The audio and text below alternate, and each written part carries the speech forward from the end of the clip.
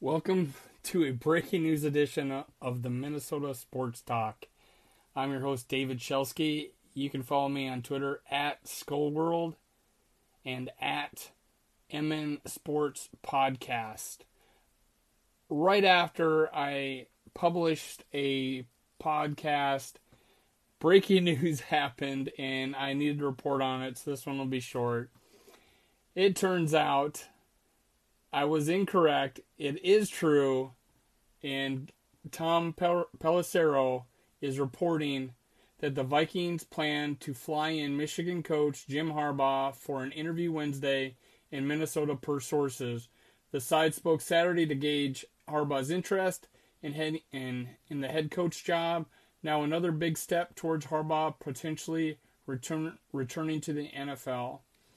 Now, that's a big deal. Tom Pelissero was just predicting that would happen.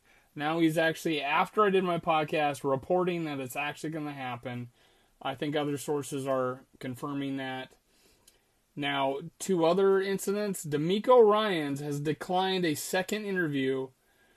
I thought he was the favorite outside of Jim Harbaugh. I thought Jim Harbaugh was a long shot. Sure enough, Jim Harbaugh was right back in the picture. DeMeco Ryans declined second interview. He is deciding to stay with San Francisco. There was also, I think he might have been an opportunity with the Raiders. Now, the other thing is, when I published my podcast, Minnesota hadn't reported it yet, but they now have. They did interview head coach candidate Raheem Morris for a second interview. So, DeMeco Ryans is out. That shocks me. I don't know why he didn't wait a couple of days. Maybe he just doesn't want to be a Viking. I don't know. We may have bitten a bullet there. We may have saved ourselves, and he made the choice for us. This makes Jim Harbaugh that much more important, I think. Kevin O'Connell still in the mix. He had a second interview today.